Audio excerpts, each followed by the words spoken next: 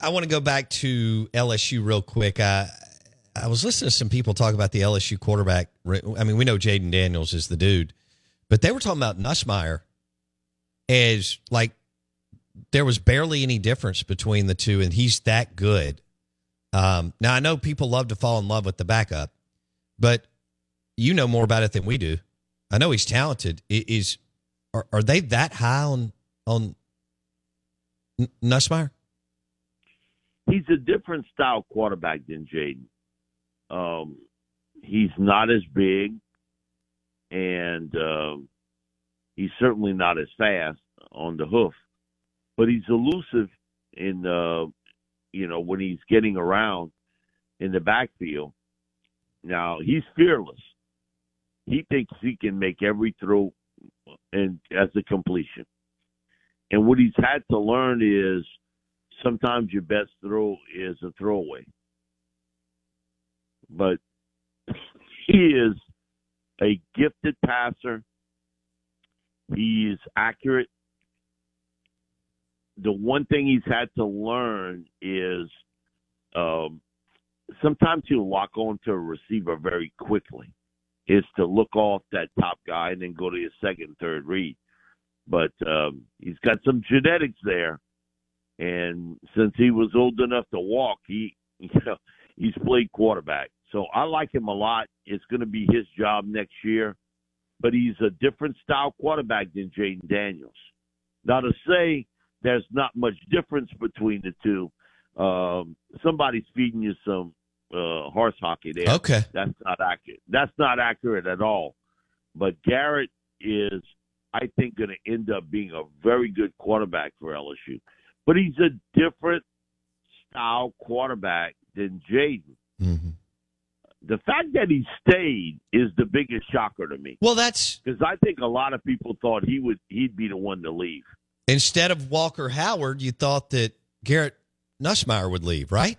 Yes. I think most people felt that would be the case. And, again, if something happened to Jaden, you got a guy who's got some experience and a skill set that's very good. And as Garrett, because I put that deal on him, he's a bit of a gunslinger. He doesn't like that. But but that's true, that he really thinks he can put a football anywhere on the field. And he can, but sometimes it gets intercepted. So I think he's become better at understanding of where he can go with the football and try not to make a big play every time he throws it. I think that he came in with that mindset, but he's become much, much better in that category. Bo, he's very accurate throwing the football now. He really is. But he's a different style guy because he's barely over 6 foot tall. And you look at Daniels, he's over 6'3". Okay. And he's more of a scrambler where Jaden is more of the runner. Okay. Yeah. Well, I think they were a little overboard. And obviously there's potential and talent there. But I wasn't sure what you thought about that. Hey, what did you make of the Trey Lance trade? I thought it was much to do about nothing. And anything the Cowboys do is a big deal coast to coast. What was your takeaway, Mike D? I think Jerry's looking to get the next starting quarterback in at Dallas.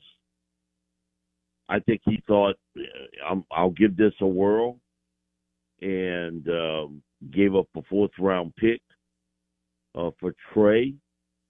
But this is sort of the first salvo to tell Dak, you got one big contract out of me. I'm not sure about a second. Well, they'd be crazy not to give him one. Well, just listen to Dak's comments yesterday. Did he sound like a happy camper? He knew exactly. Come on, it don't take a rocket scientist to read the tea leaves here. That Trey Lance trade is Jerry did it on his own.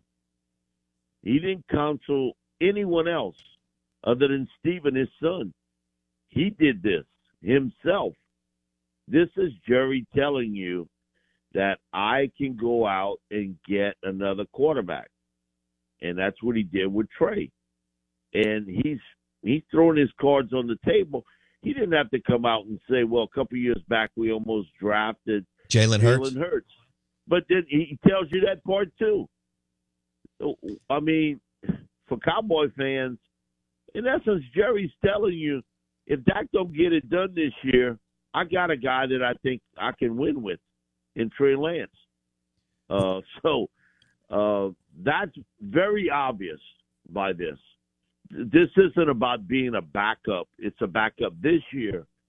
But he is putting a lot of pressure on the back of Dak Prescott here.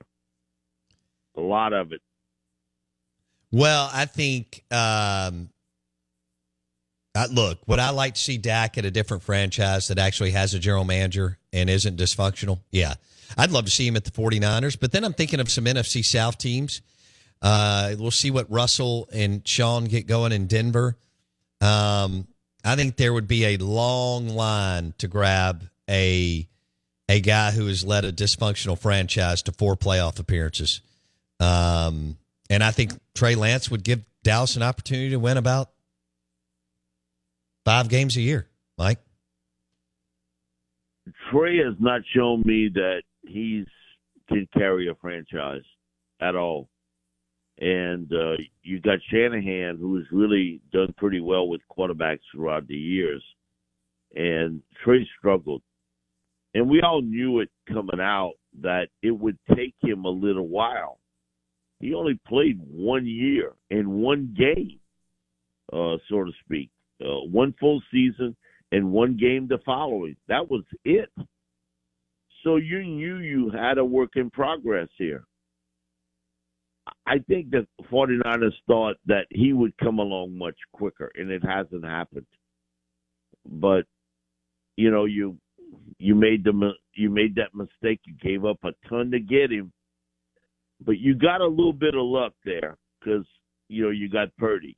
Now, how far Brock can take you, I don't know. But, man, I think the biggest story is you got what you got. You moved on.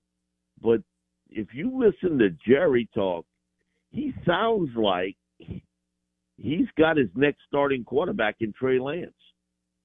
And, I mean, he is telling you that without telling you that, okay, Dak, I gave you that huge contract, but I'm not going to give you a second one unless you win from me this year.